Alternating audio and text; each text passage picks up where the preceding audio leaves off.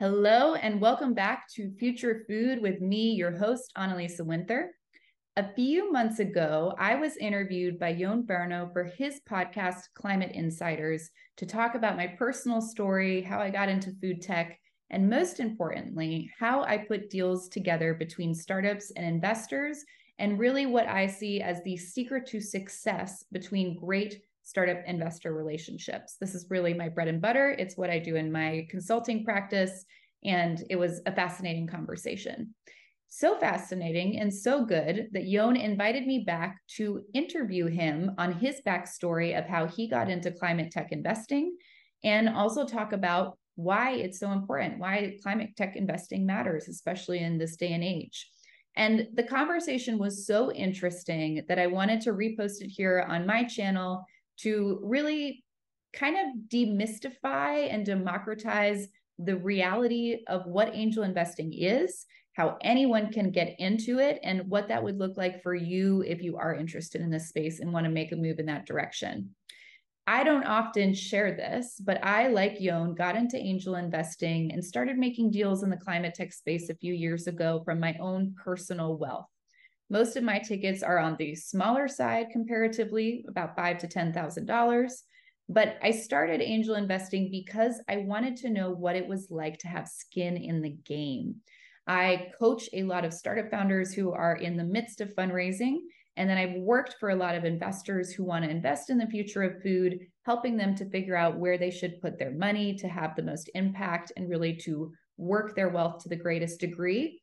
But that was never with my money, someone else's money. And it's a very different game when you start investing what is yours and really deciding how you want to use your money to have influence and invest in the future that you want to see. So this is a huge topic. It's a really cool topic. And it is something that is big risk. Investing in startups is risky, but we know that the biggest risks often yield the biggest rewards. And this mindset and this strategy is what Jon and I dive into today in this episode, as well as talking about our personal stories and experiences when it comes to working in the worlds of venture capitalism and then going on to be our own individual angel investors. So probably most important is that we're going to also simplify some things, including talking about how easy it is to start angel investing. You can do it with as little as $1,000. And then from there, it's just starting to get exposed to deals that you want to, try investing in and see what happens. If this topic is something that piques your interest, I would also suggest that you take the course that Jon offers on how to start angel investing in climate tech.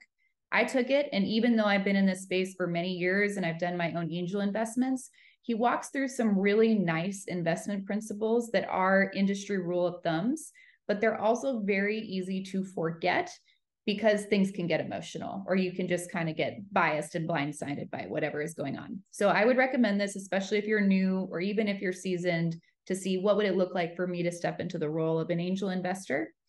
And as a listener of this show, you get a 20% off discount. To access that, you can follow the link in my bio to the episode transcript to sign up and redeem the offer. And I also left in the show notes a link to the past episode I recorded with Jon, where I talk all about how I put together deals between startups and investors and why I see that really having a clear vision and shared values is the secret to success and the secret for having a really great startup investor relationship that can last the long run. I hope you enjoy today's episode. It's something a little bit different, but I think it's very applicable. And really, when we all make the move to invest our wealth in causes we believe in, or in startups we believe in, or in futures we believe in, that's really when we can start to see a powerful shift. So enjoy.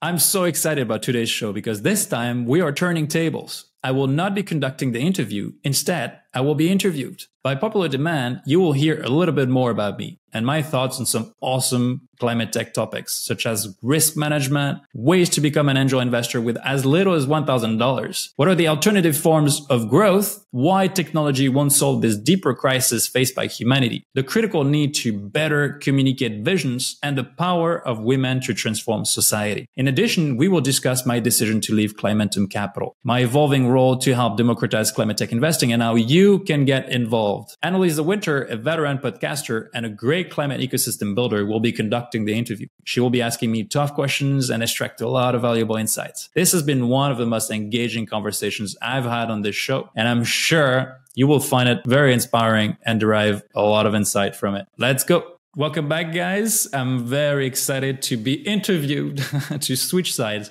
by Annalisa Winter. Thanks so much, Annalisa, for doing this. And I would love you to present yourself. I had you on the show already, but please introduce yourself and then you take the lead from there. Thank you. And I'm so honored to have the chance to be turning the tables on you today and diving more into your background and everything you do and how you got into the world of climate tech investing. My background is also in climate tech investing. So I've been in this space for 12 years, ever since I started my career.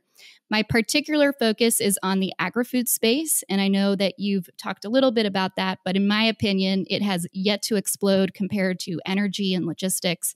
It's a very exciting area. I've spent my whole career approaching investing from the side of corporate venture capitalism and corporate innovation. So I've worked with some big name clients like IKEA, Paulig, Telia, Danske Bank, seeing how can we connect them to the ecosystem and basically enable them to invest so that they build up a strong innovation pipeline and also make sure that they're able to invest in the ideas that are going to create a better future. As a consequence of this, and as you know, on any investment deal, there's always two sides. You have the investor, and then you have the startup and the founding team. And in my experience of doing matchmaking, many times when that relationship breaks down, it's because the investor and the startup isn't aligned in their vision or their values. So as a consequence of this, I started coaching founders to get them really clear on what is their vision for the future, what are their values for how they want to get there, and then how do we really crystallize their pitch so that they attract aligned investors that are going to help them and be the wind on their backs to build the company of their dreams. As I mentioned, I'm really deep in the agri-food space. I host a popular podcast called Future Food with Annalisa Winter.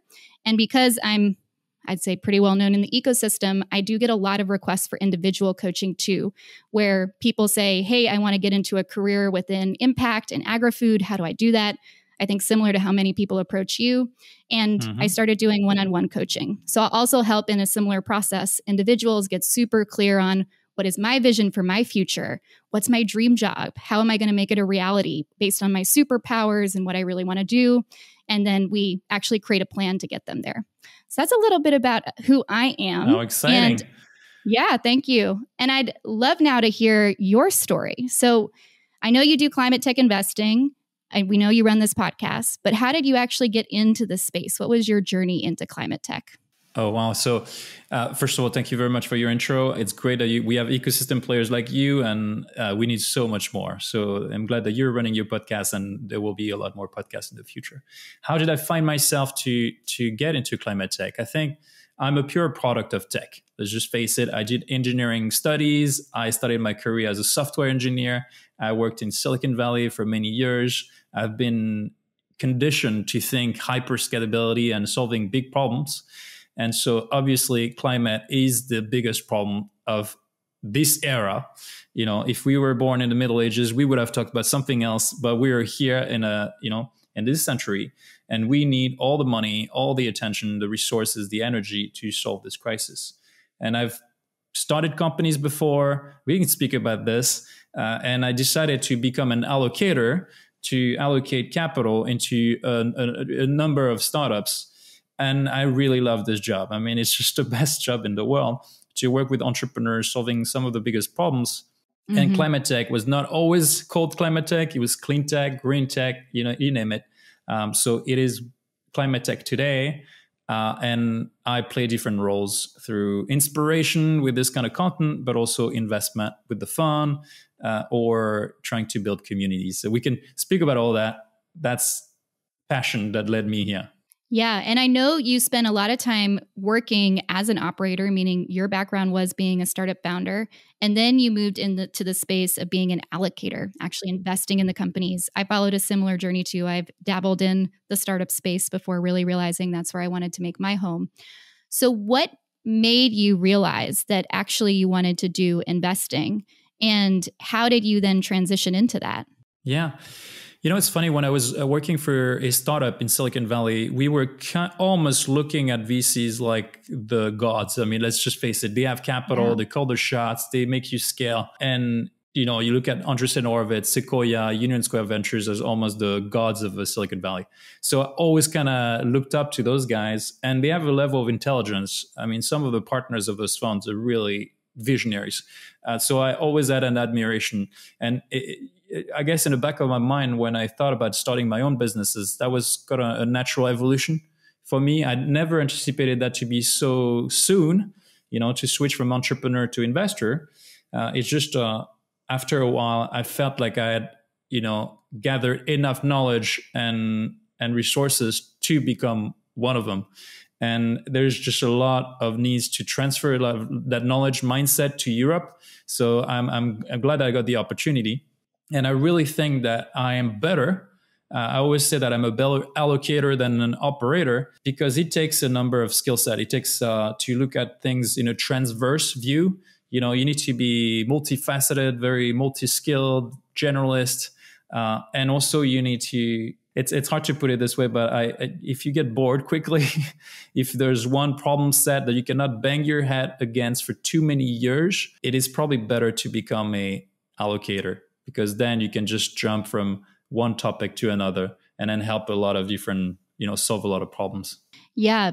And I'll also say that having the background you have of actually being able to empathize with founders is likely very useful, because you know what they're going through, and not all investors have that background. So in terms of really being their support system and being with them on the journey, it does, I think, help that you came from that space. But when you were a founder, before you went to work in the VC world, were you doing angel investing with your own personal wealth as an individual, or did that come later?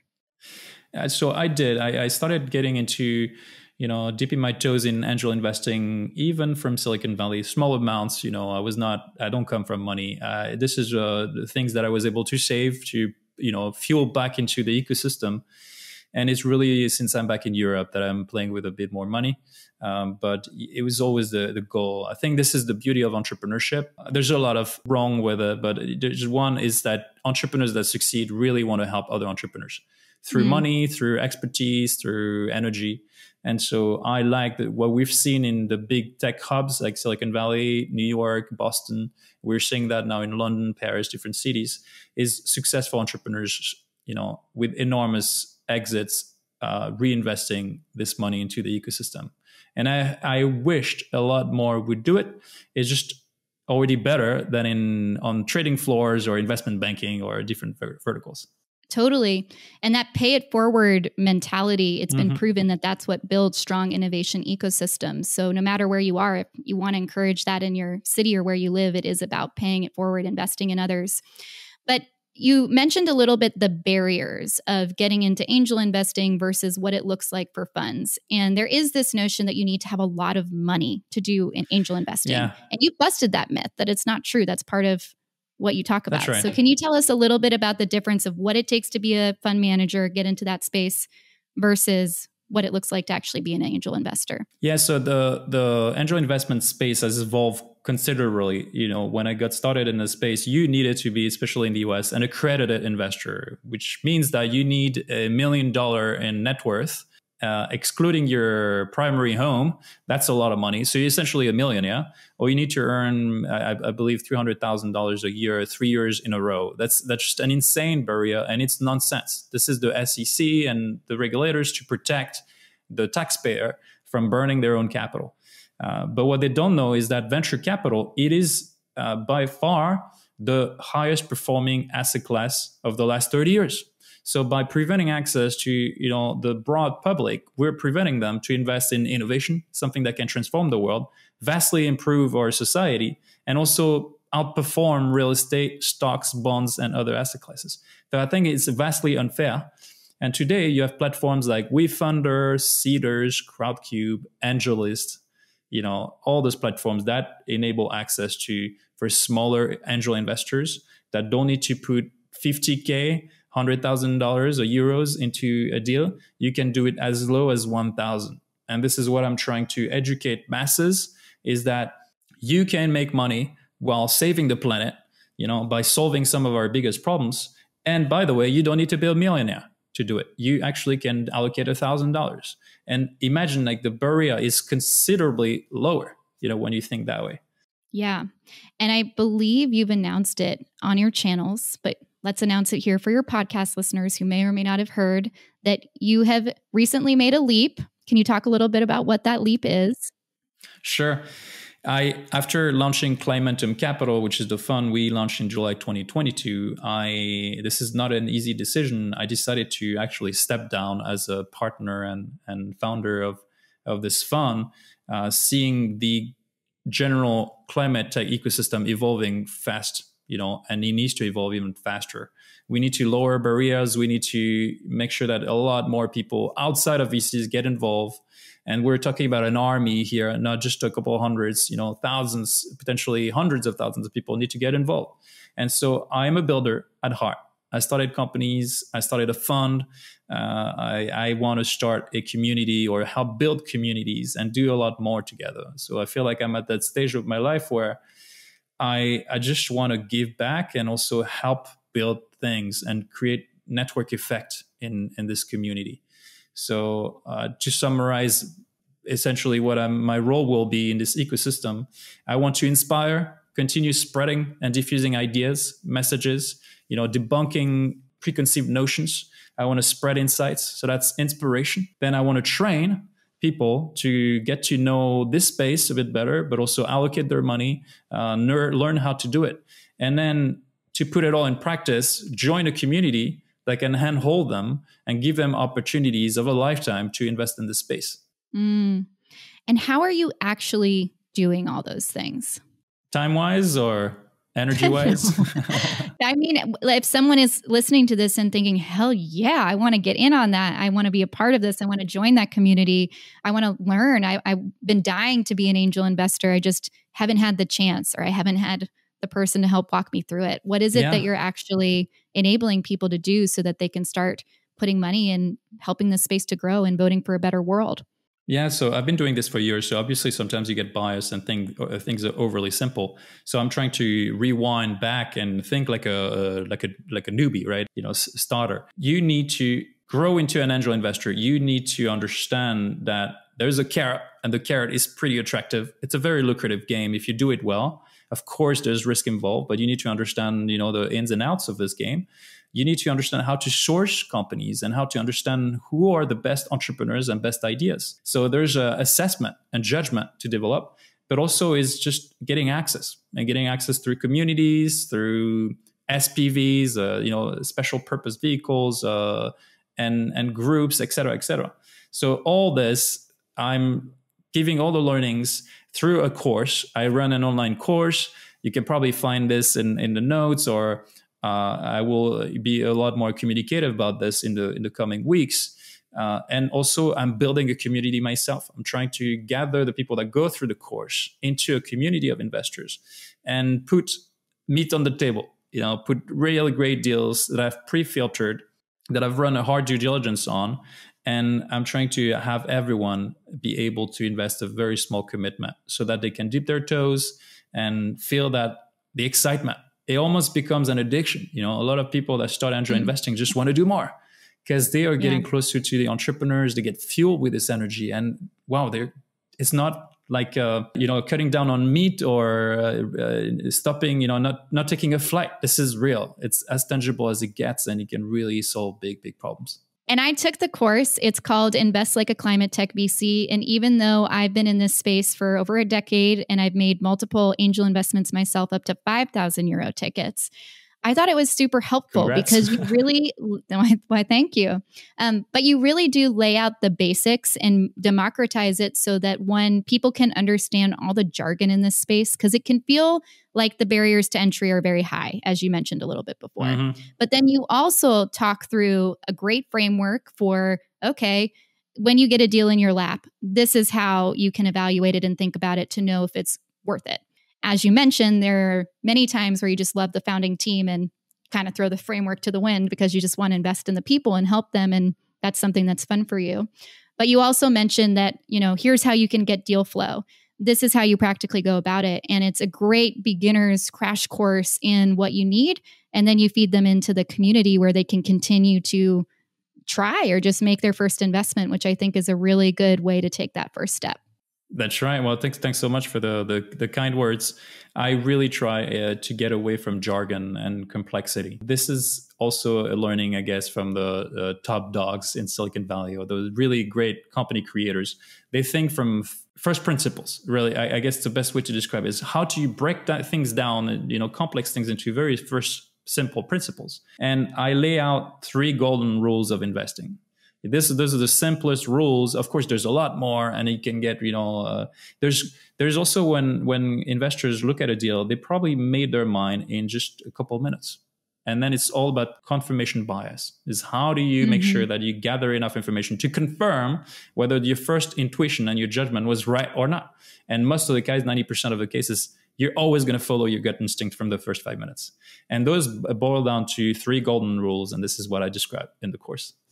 Yeah. And I think that's important for the entrepreneurs listening to this to know that sometimes you can feel like you're banging your head against the wall because you're like, why don't they like me? But it is how you first present yourself. It is all about that first impression, which is why it's so important that you're confident and clear on who you are and how you show up and all that stuff. Because there's a lot of feeling that goes into investing. It isn't all logic, even though we sometimes like to think that it is. That's right. I actually want to bounce back on this. This is another preconceived notion that it's a lot more analytical than it is. VC. And this is probably historically because of the private equity, the banking, investment banking game, or the kind of people. And we can get to it. While the bridges between professions have probably tainted the whole VC space. But I really think that you as a fund manager need to be a psychologist. You need to understand psychology. You need to get under the skin of the founders, understand their mindset, understand their motivations. Why are they doing it? Do they have the grit that it takes to continue and persevere for a decade, 20 years, who knows? And for that is just the small little details. The way they look at each other in the room, the way they talk about a topic, the passion, the vision, the obsession. How detailed are they? Do they mind banging their head against the wall, too many times? Do they mind the roller coaster? And this is sort of abstract notions. This is what accumulates as judgment, is psychology, understanding this motivation. And this is where I think, as a fund manager, to have been an entrepreneur before, so you've been on the other side, you've pitched, you understand what they're going through, and you can understand that language better than anyone else. So you become a better psychologist.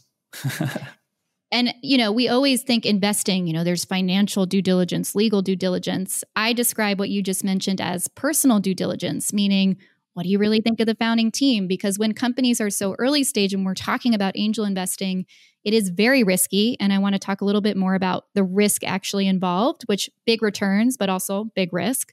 But because of that, you are mainly investing in the people. So you need to do work to figure out if you really believe in this team, because it takes on average 7 to 10 years to build a company. There's no such thing as an overnight success. So that's also what I work with many of my clients on is, how do we actually ask those questions to figure it out and figure out if we agree with them? But talking about risk, because this is a big, I think, topic to mention upon also. So people realize what they're getting into when they put their money into this. Can you talk about how you look at risk, how you explain risk, and therefore the upside? And let's just go through that. Yeah, I'm glad that you're bringing this up. So risk capital or venture capital, it is all about risk, but it is not risk literally management. In the name. That's right. It is risk maximization.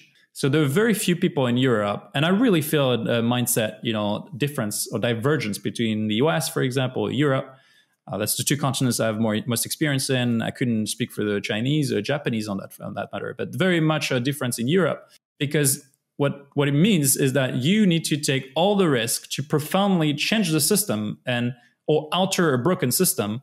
And if you succeed, the returns will be incommensurable. History in the broad startup ecosystem will only remember the ones that have taken those risks and succeeded, not the 110 Lambda VC fund or startup that operated conservatively and barely returned 3x to their LPs. I'm very radical in that matter, but this is who I learned from. You need to maximize the risk. If you're right, jackpot for you as a fund, jackpot for the entrepreneurs, jackpot for everyone in getting involved, and jackpot for humanity. And of course, technology is neutral, is not positive by default. But when we speak about climate tech investing, we make sure in the due diligence that we only invest in positive startups. They can positively impact the world. So if they're right, that is, and it scales at global scale, it can really transform society. Yeah. Oh, there's two juicy things I want to dive into from here. One is the idea that you're going to fail a lot when you're angel investing, as in you're going to place bets that they're going to go nowhere. And going back to that psychology of being a founder and knowing that you're playing a long game, it's a marathon, not a sprint, you're going to fall down many times. The experience can be really similar angel investing, that you're not going to have a win every time you place a chip. So can you talk a little bit about that psychology? And then I want to dive into talking about climate tech and that kind of idea of what solutions do we really invest in. But first, let's talk about the real experience of what it takes to be an investor. I think you probably remember those days when you were playing with your parents at Monopoly, those kind of money games. That's the first exposure you get to money. And then you can quickly tell whether the risk appetite is high or not. I think board games are really a great proxy for how you're going to perform as an angel investor. Or whether you're willing to take enormous risk in your life, right? You move continents, you move from your parents early, this kind of stuff. So your upbringing is already kind of defining you. So you will fail a lot as an angel investor, for sure. The same way you will fail a lot as an entrepreneur, the way you will fail a lot at anything if you want to become a superstar at Hollywood, et cetera, or a musician.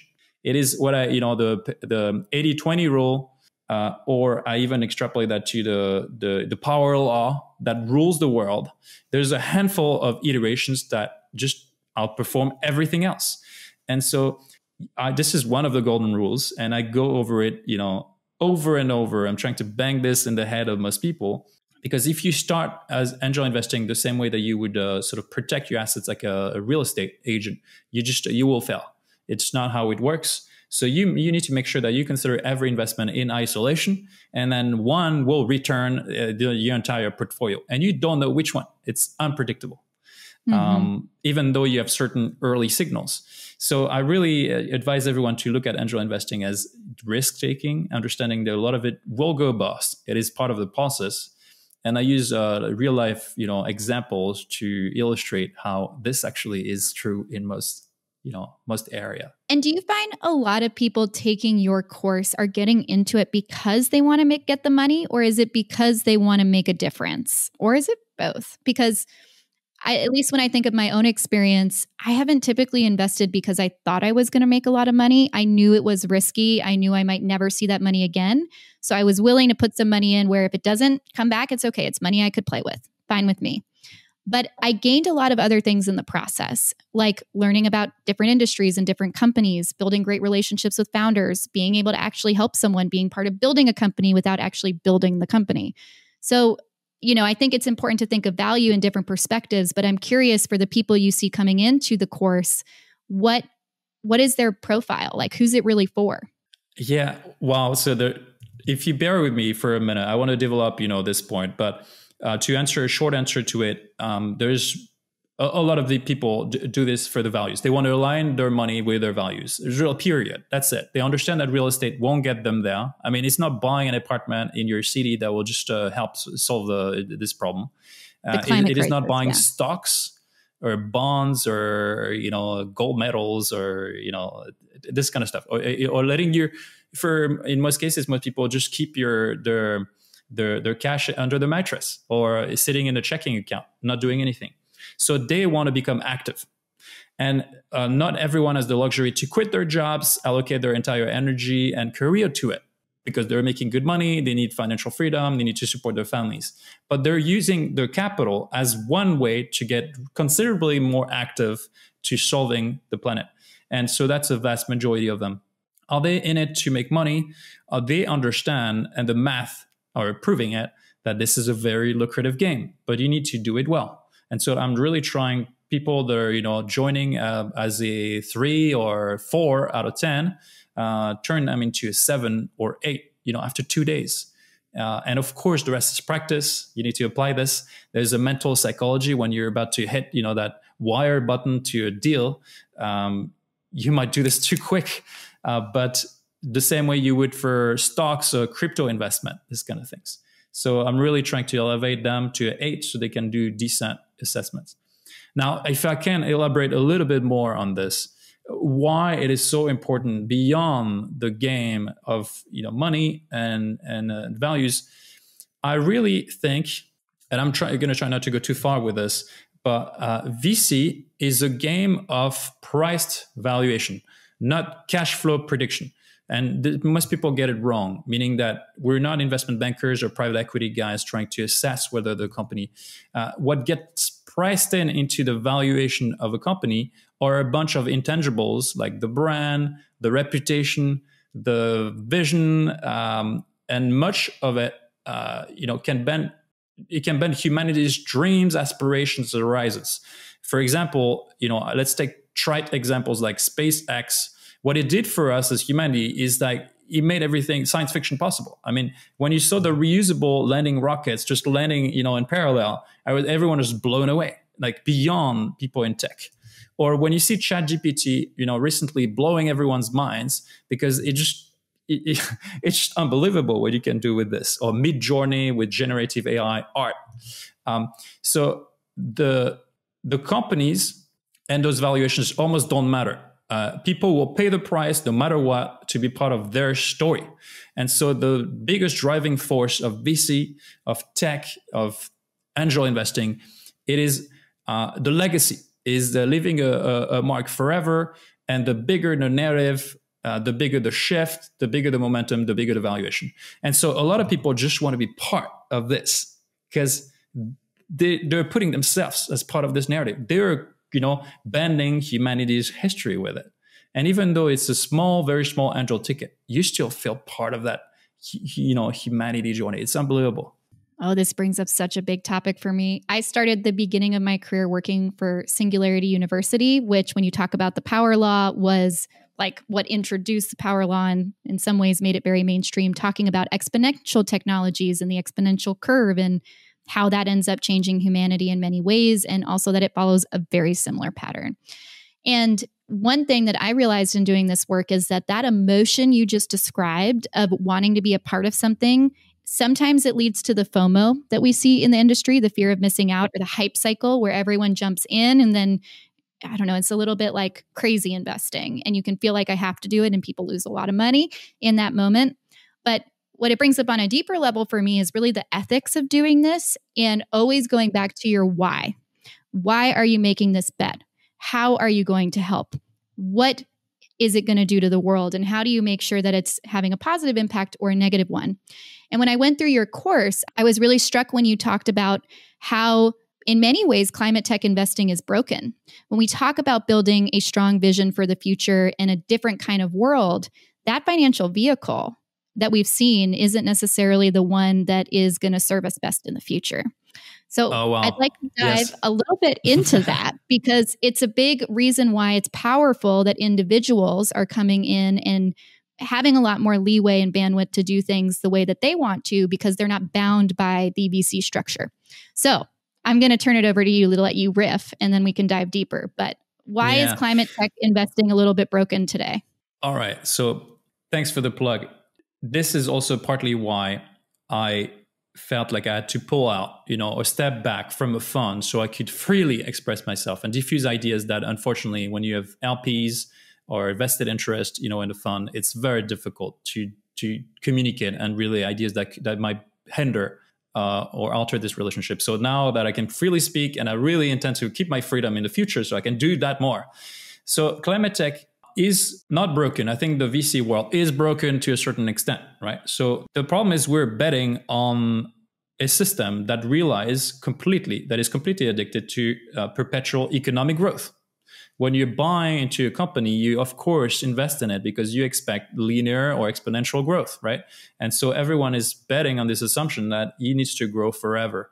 But this is very extractive. It's very damaging for for our environment and for humanity. It turns out that the damage that we're doing to externalities, to external factors, are also damaging us internally.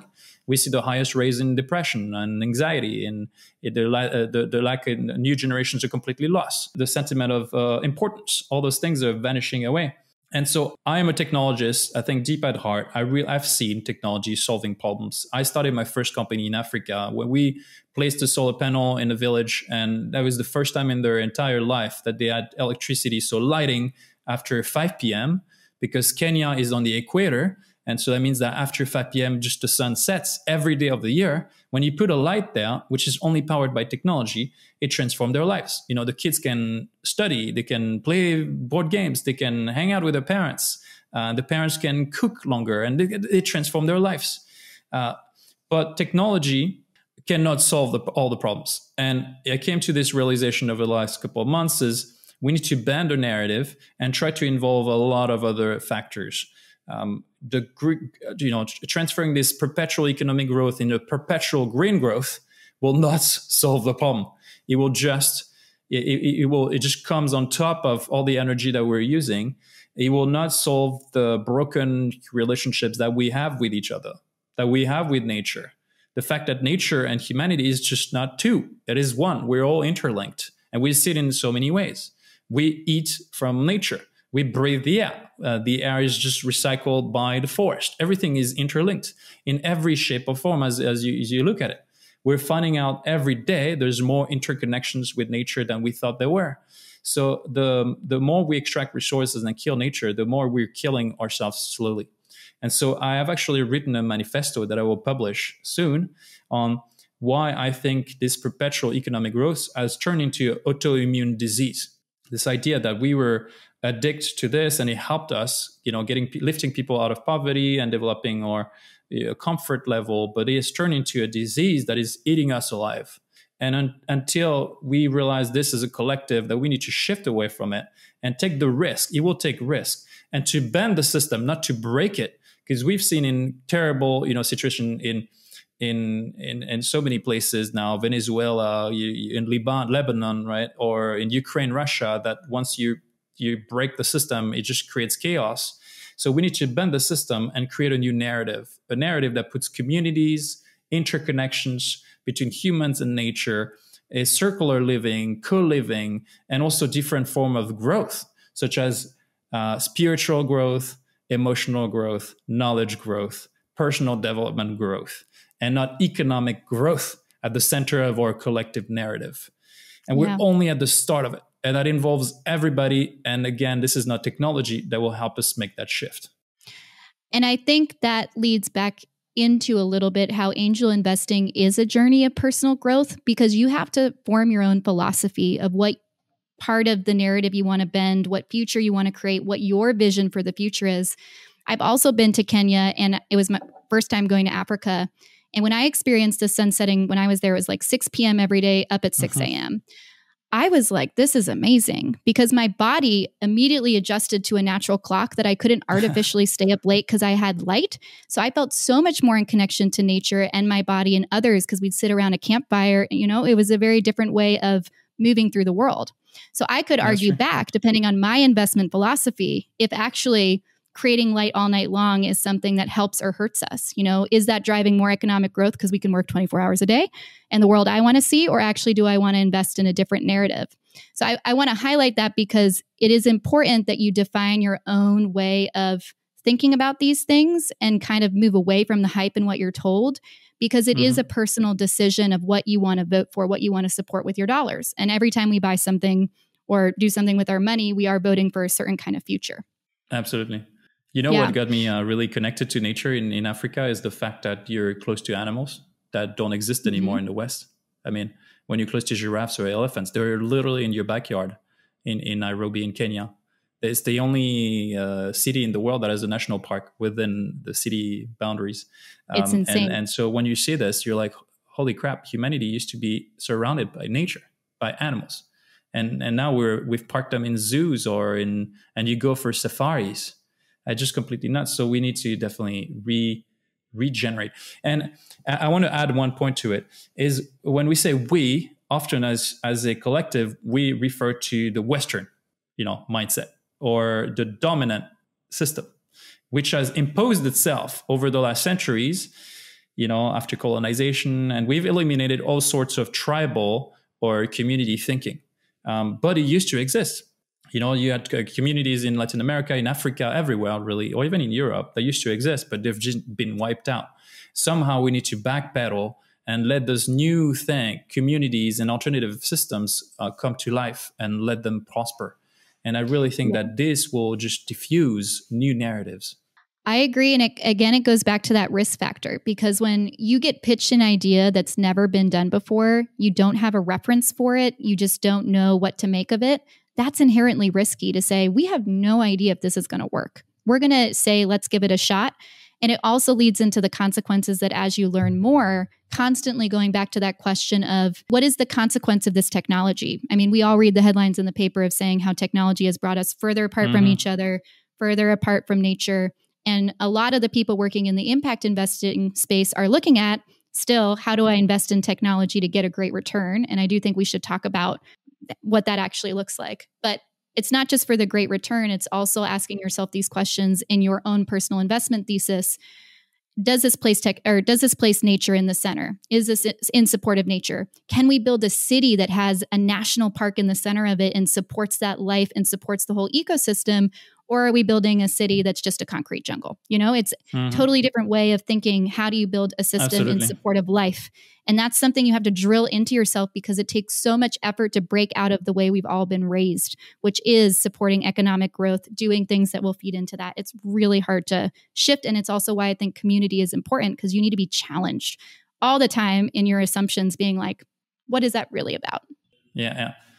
And also, a lot of times I get asked, what am I doing? So you're promoting new ideas of alternative growth, but you're still a venture capital investor, right? So you are investing in companies and you're expecting a return and stuff like that. But it will happen in stages. It cannot happen, overnight, developing new tribal thinking, get close to nature, and we all live like this. So it will be, gradual. And in the first stage, we need a hook, which functions very well, which is a capitalistic hook. The fact that you migrate a ton of money and you invest in stuff in a model that really has proven itself.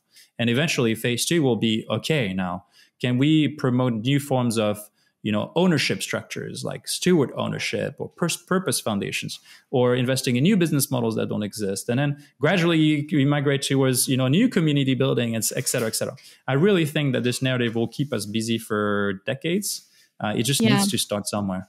Oh, there's so many important things in what you just said. So first is that many investors historically are investing in, because of the life horizon of a fund, many investors look for technologies that can return the whole fund within the timeline that they've set out. And that's how it works. So it also automatically biases what you're looking for and what you believe can happen. When you're an individual, you might have a much longer horizon. You might have more patient capital. It allows you to then invest in the things that can't get funded today. And the things that need to get funded in climate tech, in my space, and agri-food tech are really deep root causes. We're talking infrastructure. Food is like hardware in that it's highly cultural, it's political, it's social. There's a lot of stuff going on there that you can't expect to make a quick buck. You're in it for a long game. And I really liked in your course too, how you talked about that and how we need to invest deeper. We can't stay on the surface level. It can't all be about software and automatic, and it's getting off that train. So can you talk a little bit more about the thesis in terms of the biggest challenges are the biggest opportunities and why it's worth investing in that space? Yeah. So there's clear battle, software versus hardware. historically, at least the last 20 years, VC has made its big bucks and big exits on software-led companies. Why? Because there is intrinsic network effect and scalability to it, and it's a lot easier to scale. But today, when we talk about climate, this is a hardware problem. It's a physical, it's molecules, and we need to move things around. So clearly, we need to involve in stuff that is taking CO2 out of the air. And photovoltaic, wind energy, have already proven themselves. This is no longer VC territory where we need to invest in moonshot. Moonshot has a bad reputation, but the idea is you're right, it transforms humanity. And I really want to, push and propel and invite all my collaborators to think the same way. Let's take risk where if we're wrong, it's okay. It's just a write-off. It won't matter because we have a portfolio and we've diversified our investment. But if we're right and you invest in a technology that were not thought possible, then the money will pile in. It will just be an incredible influx of capital. Governments will want to seize it. They will want to promote it. So that's the case of nuclear fusion, for example. It's considered that the holy grail of energy because if you're right and we crack this in the next decade, well, it renders almost energy free and unlimited, and what that means is you can do direct air capture, you can do precision farming at scale, you can do biochar production, anything that is very energy cost sensitive vanishes. And it can also have the opposite effect, obviously, to have energy unlimited. That means that the polluters will try to pollute and will continue polluting more. But I really hope that it will, put a lot of, power on that positive curve. So taking risk and, investing in crazy ideas, that's really my motto. Yeah. And I really liked what you said before, that the idea that's crazy doesn't just have to be the technology. It can also be the organizational structure and the way that looks of a great idea of how you want to scale, what the future kind of company looks like. And similarly, when we're investing, we want to think hand in hand. It's not just about the tech, it's also about the people. And, it's ESG. It's also about the society and the governments and the environment. And how do we think of all the stakeholders involved in what it means to actually run a company, that we're not just focused on the tech and what that can do, that we unleash it and there's no sensibility of how we steward it. It's just, that's the big focus. And I think shifting that is something I also really enjoyed in your course. That was refreshing to hear, because it is not just about the tech. Absolutely. Fully agree. Yeah.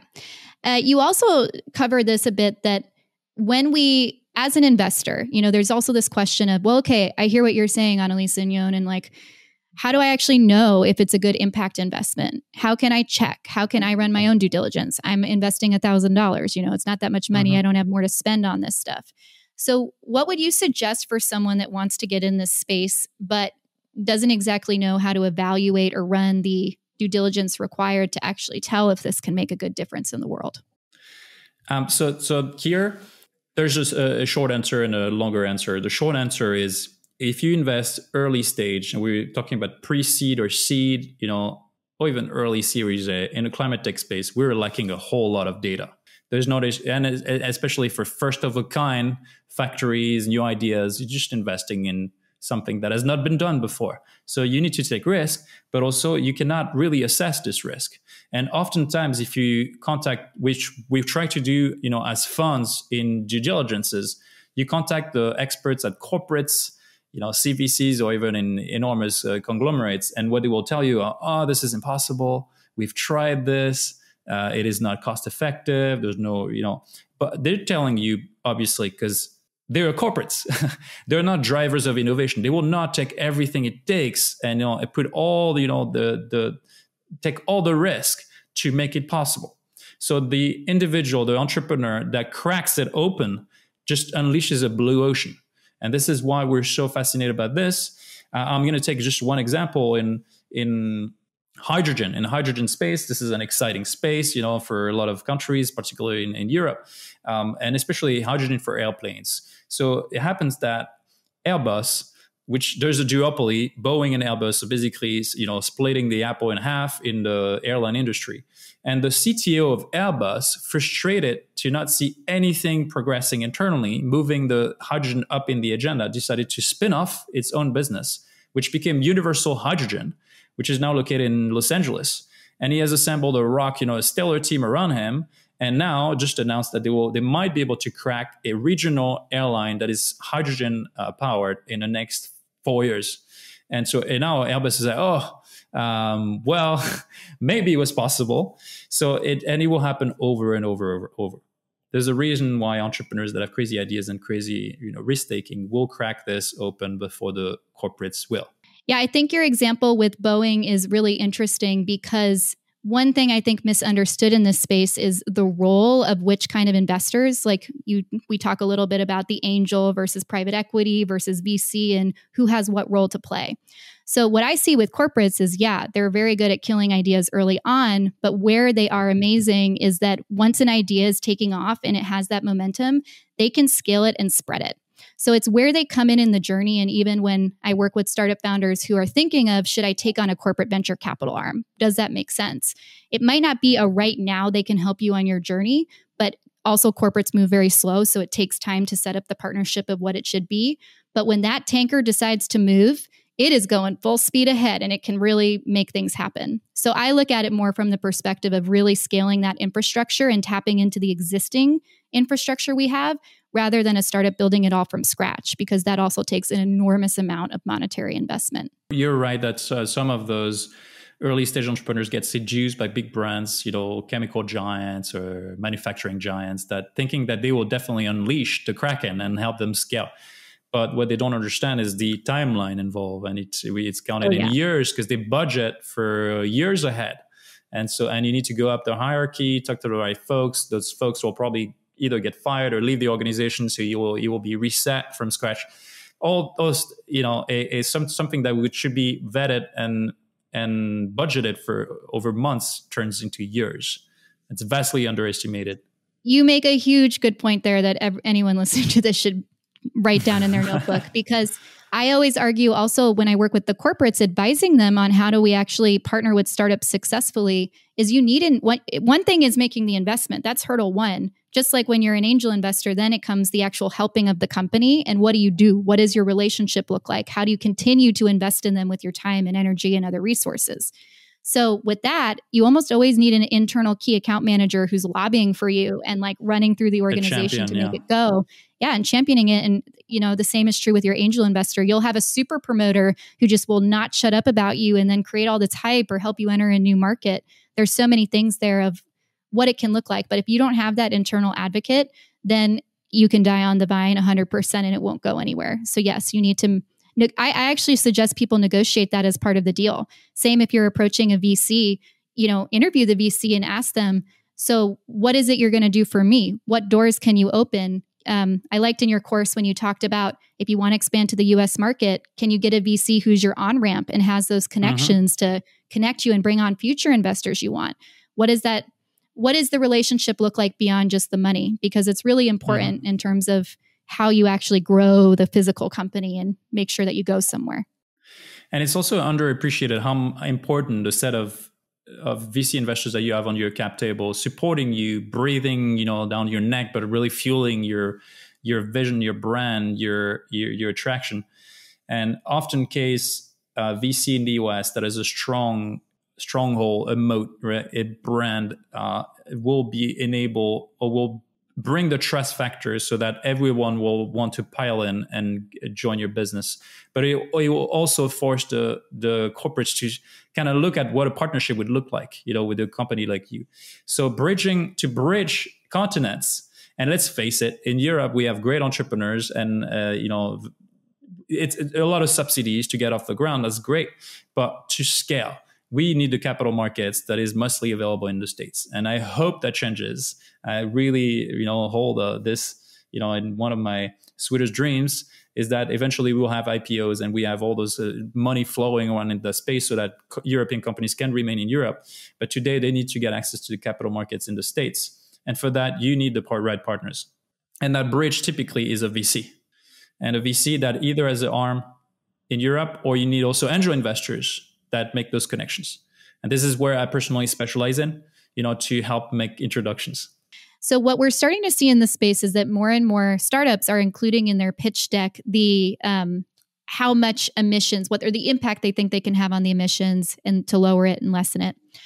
But there's also some issues with this. And I think you touched upon that as well, that I think is important in terms of the data we currently have and how young this space still is, that it's a new paradigm for thinking about investing. But yeah, can you talk a little bit about why CO2 is a good starting point, but it's not the end point? Yes, so CO2 turned into a proxy to assess whether that's positive or negative for the climate. And so if you include all greenhouse gases, it's CO2 equivalent, CO2e, that includes methane, also nitrogen, all of the above, all of them that are really greenhouse pollutants. There's a lack of data, historical data, on whether technology can solve it or not. And this is where we as a collective, as a community, have established life cycle analysis, or LCA, as sort of de facto principle to assess whether, if you include scope 1, 2, and 3, it is carbon positive or negative. Unfortunately, to run the LCA, you need a PhD. It's very complex. You need to assess in the value chain all the factors, the suppliers, the customers, everyone involved. And it's something that we do not have the capacity, even as a fund, even as a pretty sizable fund, to run beforehand, because it costs a lot of money. It can be, and I've done a podcast episode on this. We can link it in the show. As we're talking 5, 10 grand, 15 grand to run this kind of assessment, to access the database and then do a proper, assessment at the, by expert level. So what we do is we do back of the envelope calculation. You try to, 80-20 rule, try to estimate whether that idea can really crack this, and estimate what will be the impact over the next 10 years at full scale if the technology scales up.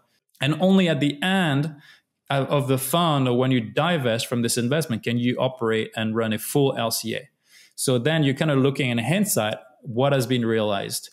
Now, obviously, this is at the VC fund level. As an angel investor, you don't have those tools, you don't have the capacity, and you don't have the luxury to run those big LCAs. So I advise angels, but also micro VC funds or early stage funds, pre-seed and seed, to kind of offset that, offload this for the bigger guys in Series A, B, or even ideally private equity guys, to conduct this ESG metrics LCA assessment.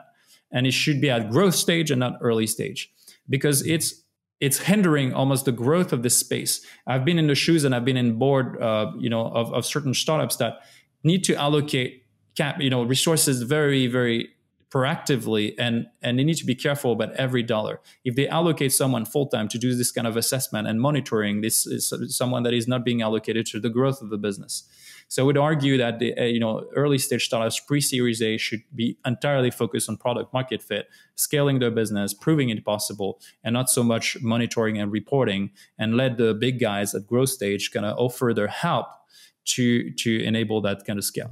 So just to kind of wrap things up, that means that as an early stage investor, the only assessment that you can do on the impact, whether it's positive or not, is again gut feeling, judgment.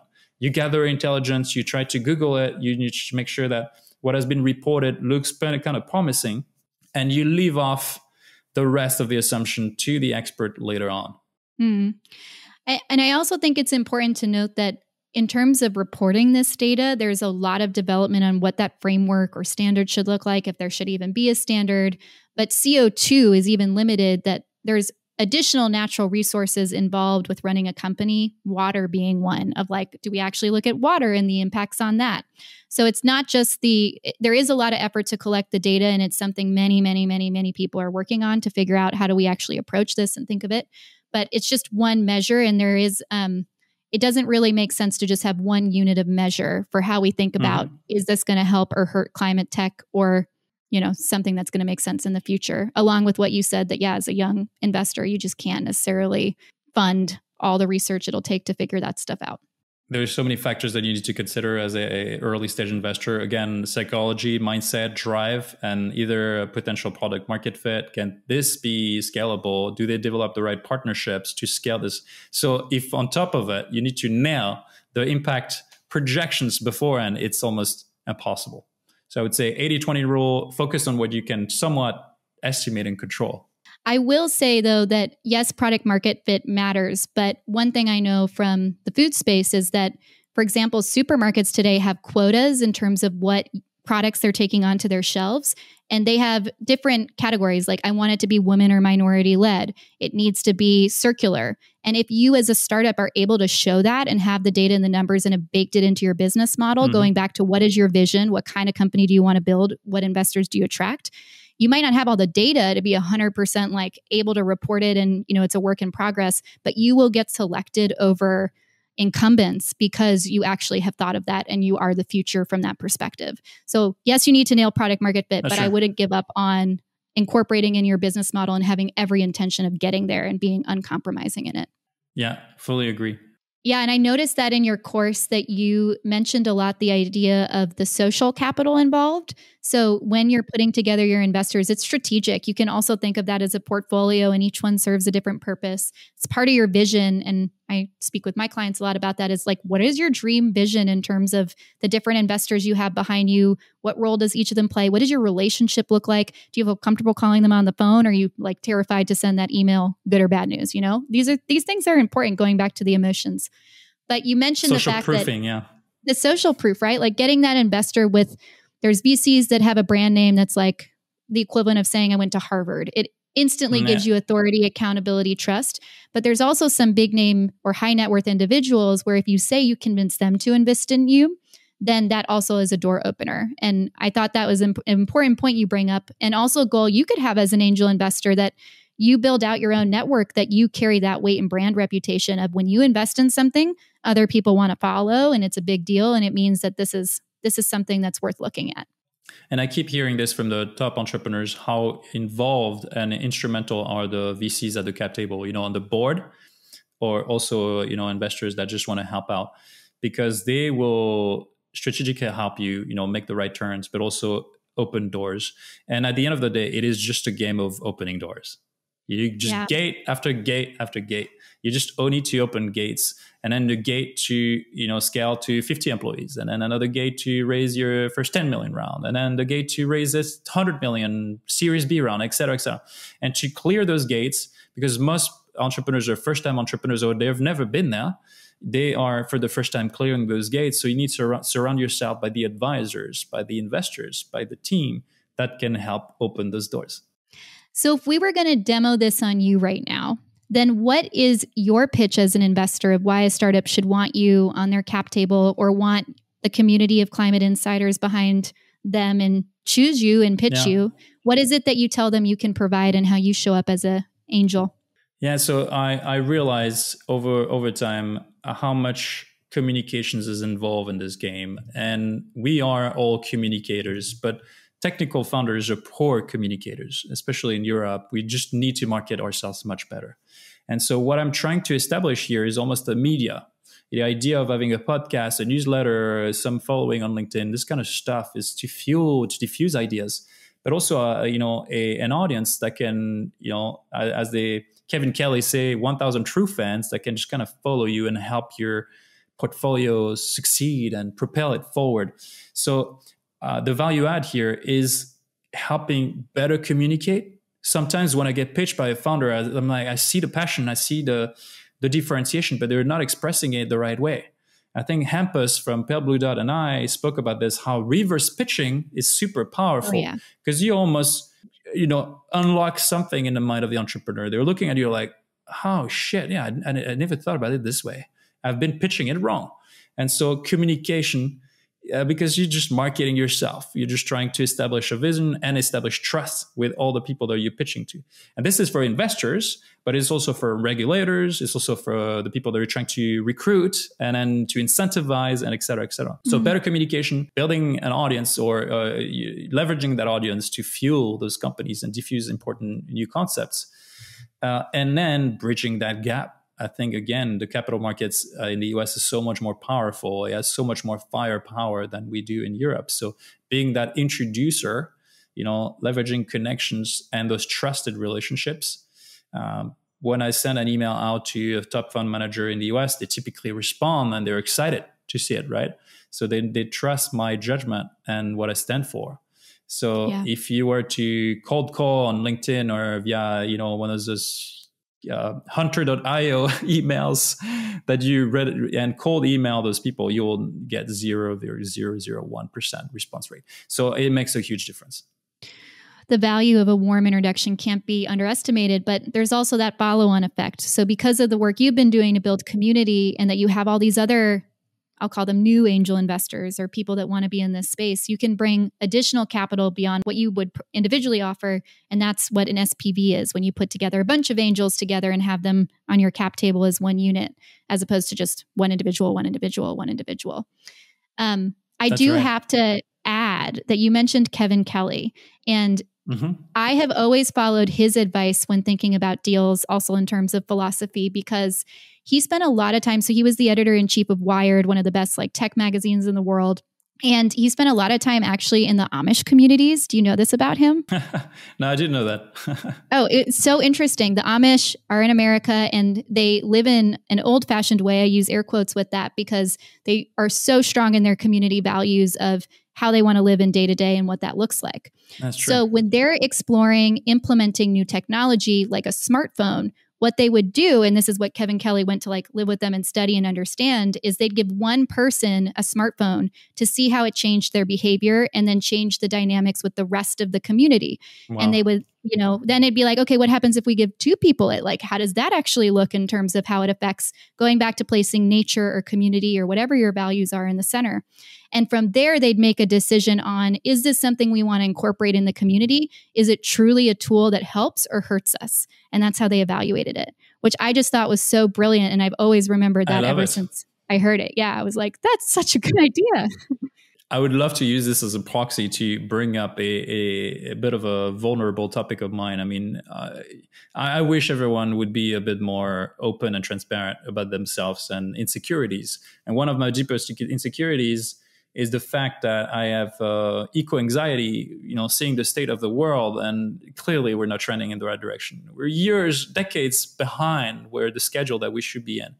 And so one way is my sort of yang, from the yin and yang energy, that fuel, that drive to always trying to reinvent things and to fuel my actions and to have maximum leverage and to put a lot of my energy out.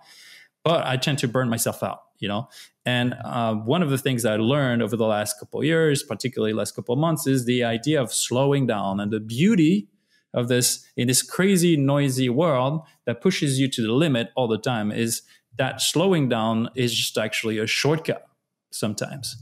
And in your work-life equilibrium, avoiding that ongoing sprint to burnout cycles, there's actually slowing down doesn't mean reducing your goals or ambitions. It means enjoying more the journey and not the destination. And so when I see communities like this, and then I'll use a personal example. I went to Iran 4 or 5 years back, and it was one of the most transformative trips ever, because Iran is painted in the Western culture as evil, right? It's the axis of evil. It's terrible, and they were trying to build nuclear weapons. But actually, the community is unbelievably, the hospitality, they're just so friendly, and they're almost stuck in the 90s. Their technology is not very present, and they take the time. There's no tourism there, so they're enjoying your presence so much. And it was a confirmation that slowing down, taking more time, building friendships, relationships, living, feeling alive in the here and now. It sounds very trite, but it's so true once you live it. It just fuels your happiness so much more. And so technology, absolutely a big driver of change. And unfortunately, it's such a driving force that will be unable to slow it down. But let's make sure that we fuel the right type of technology and not just overly rely on technology. And so the Amish community, Kevin Kelly, I buy into this, getting inspired, because it resets your own assumptions. Totally. Thank you for sharing that. And I think you bring up a good point too of why investing in climate tech, and maybe even your draw into this, is that it is empowering. You don't feel so hopeless that you have to resign yourself to the system that exists. You can actually make a difference. You talked about that throughout. I'm wondering, before we close out, if there's anything else you'd like to mention or talk about that we didn't dive into, and just give you the floor for that. Yeah, actually, there's one. One of the power figures in my life, I think we all have this, very close to us, especially childhood figures, is probably my grandmother, who who's gone through so much in her life. She's 96 years old. She's unbelievable. She has such a fuel. And she said, whenever I talk about those topics and the eco-anxiety and the state of the world, she says, Johan, you haven't considered one thing. The power of women and the role that women will play in the future. And and I was like, I have to be honest. And this is very timely because, everyone is obsessed with Barbie and then how Barbie, I actually love that movie. I think it almost made me feel like what a woman feels in this kind of society. So not to go too far on a tangent, but the power of women. And I really think that we should empower more women to get into climate tech. We should empower more women to do angel investing. We should empower more women to be in top leadership positions because that's the level of vulnerability and this idea of just consider all aspects of the world. And I talk about the yin and yang energy. The yang is very masculine energy that pushes you forward. This is what pushes you to extract, to burn, to savage everything. And then the yin energy is the protective energy, is the balancing energy. We need so much more yin than we do of yang. I think the world is burning right now because we've over-relied on yang and not enough on yin. And so since women are equipped from birth, that's almost the birthright, to have this yin balance inside of them, and they're calming the environment, we almost should hand, I say we as a collective, power to women and see if that experiment would be so much more conclusive, because I think it would. And I can speak for the climate tech space, where I see the boundaries to promoting women as fund managers, and that kills me. There's a lot of masculine toxicity, probably inherited from investment banking, consulting, or even those circles of money, because they're trying to basically they're investing in people that look like them, think like them, behave like them, and that needs to change really heavily. So unfortunately, because they're in control, there's probably no incentive for them to change the power structure. So I almost believe more in the power in a bottom up movement, and this is why pulling out of a fund for me was kind of a way to go back to my grassroots tribe, people that like me, that understand me, and so we can empower more women to take control. And how do you think we actually do that, though? I agree with you. How do you think we actually get more women and minorities investing and at the table? This is also another preconceived notion that women are not as good investors. I think it's terrible. I don't know where that comes from. I think that you're much better investors because you can handle money much more responsibly. You're also much more value aligned. But it's true, and I think there's data on this. I think Sifted has published, we can probably link studies to it. You would be just much better asset and wealth managers, or at least investors. So how do you do this? Unfortunately, you need to debunk preconceived notions. A lot of women are just not getting started because they don't think they would do a good job. When men are just going for it and then they figure out after the fact, so just do it, jump into it. So we need more communities, we need more voices, we need more women to say, I've succeeded there, and here is how to lay out the path of success. And I will host, webinars to help women make the leap. And this is also what I'm trying to do, because it doesn't take a ton of money to get started. And then once you get started, it's just the best way to create momentum. Yeah. And this is something I've covered a bit on my show, but this idea that I love the line in the Barbie movie, like, when I learned the patriarchy wasn't about horses, I lost interest. It's kind of this vibe of like, okay, we're moving from a very masculine driven paradigm into a feminine one, that yin and the yang energy. And there's so much into it. And there's also been a lot written. Like, there's a great book called The Future of Food is Female that dives into, everything is our relationship to Mother Earth. Even that is an idea of, that's the container and the one that's holding us all. So I think it's a very strong point that there's many ways of thinking of this differently. And one is even just saying, how do we make sure everyone's involved? Because diversity, however that looks, makes us stronger. That's also been so proven. We know that homogenous systems fail. That is super proven. Financial portfolios that invest in only one thing are very vulnerable. So it makes sense that we diversify. And that is one of the secrets to the future. You know that this has been proven by evolution, meaning biology, and the fact that you have a gene pool that is very diverse and perpetually just create a stronger gene, which will, last and evolve longer. So biology has proven it. I don't think why monoculture or a monogene or monoculture in the sense of a human organization culture should win. I think diversity is just the best way to diversify our gene pool and then succeed throughout evolution. You are so right. And it is proven on every level of nature that there's the same truth, which is that diversity is the answer. You look at your gut microbiome, your financial portfolio, and organizational behavior, our genes. I mean, it's the same truth on every single level that we're stronger when we allow for everyone to have a role and everything to play a role.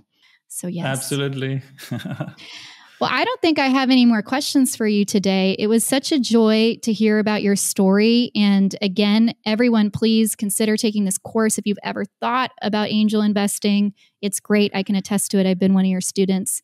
And where can they go to find more information? Where do they sign up if they want to get in? Can we just talk a minute about how it practically works? Yeah. So thanks so much, Annalisa, for all those kind words.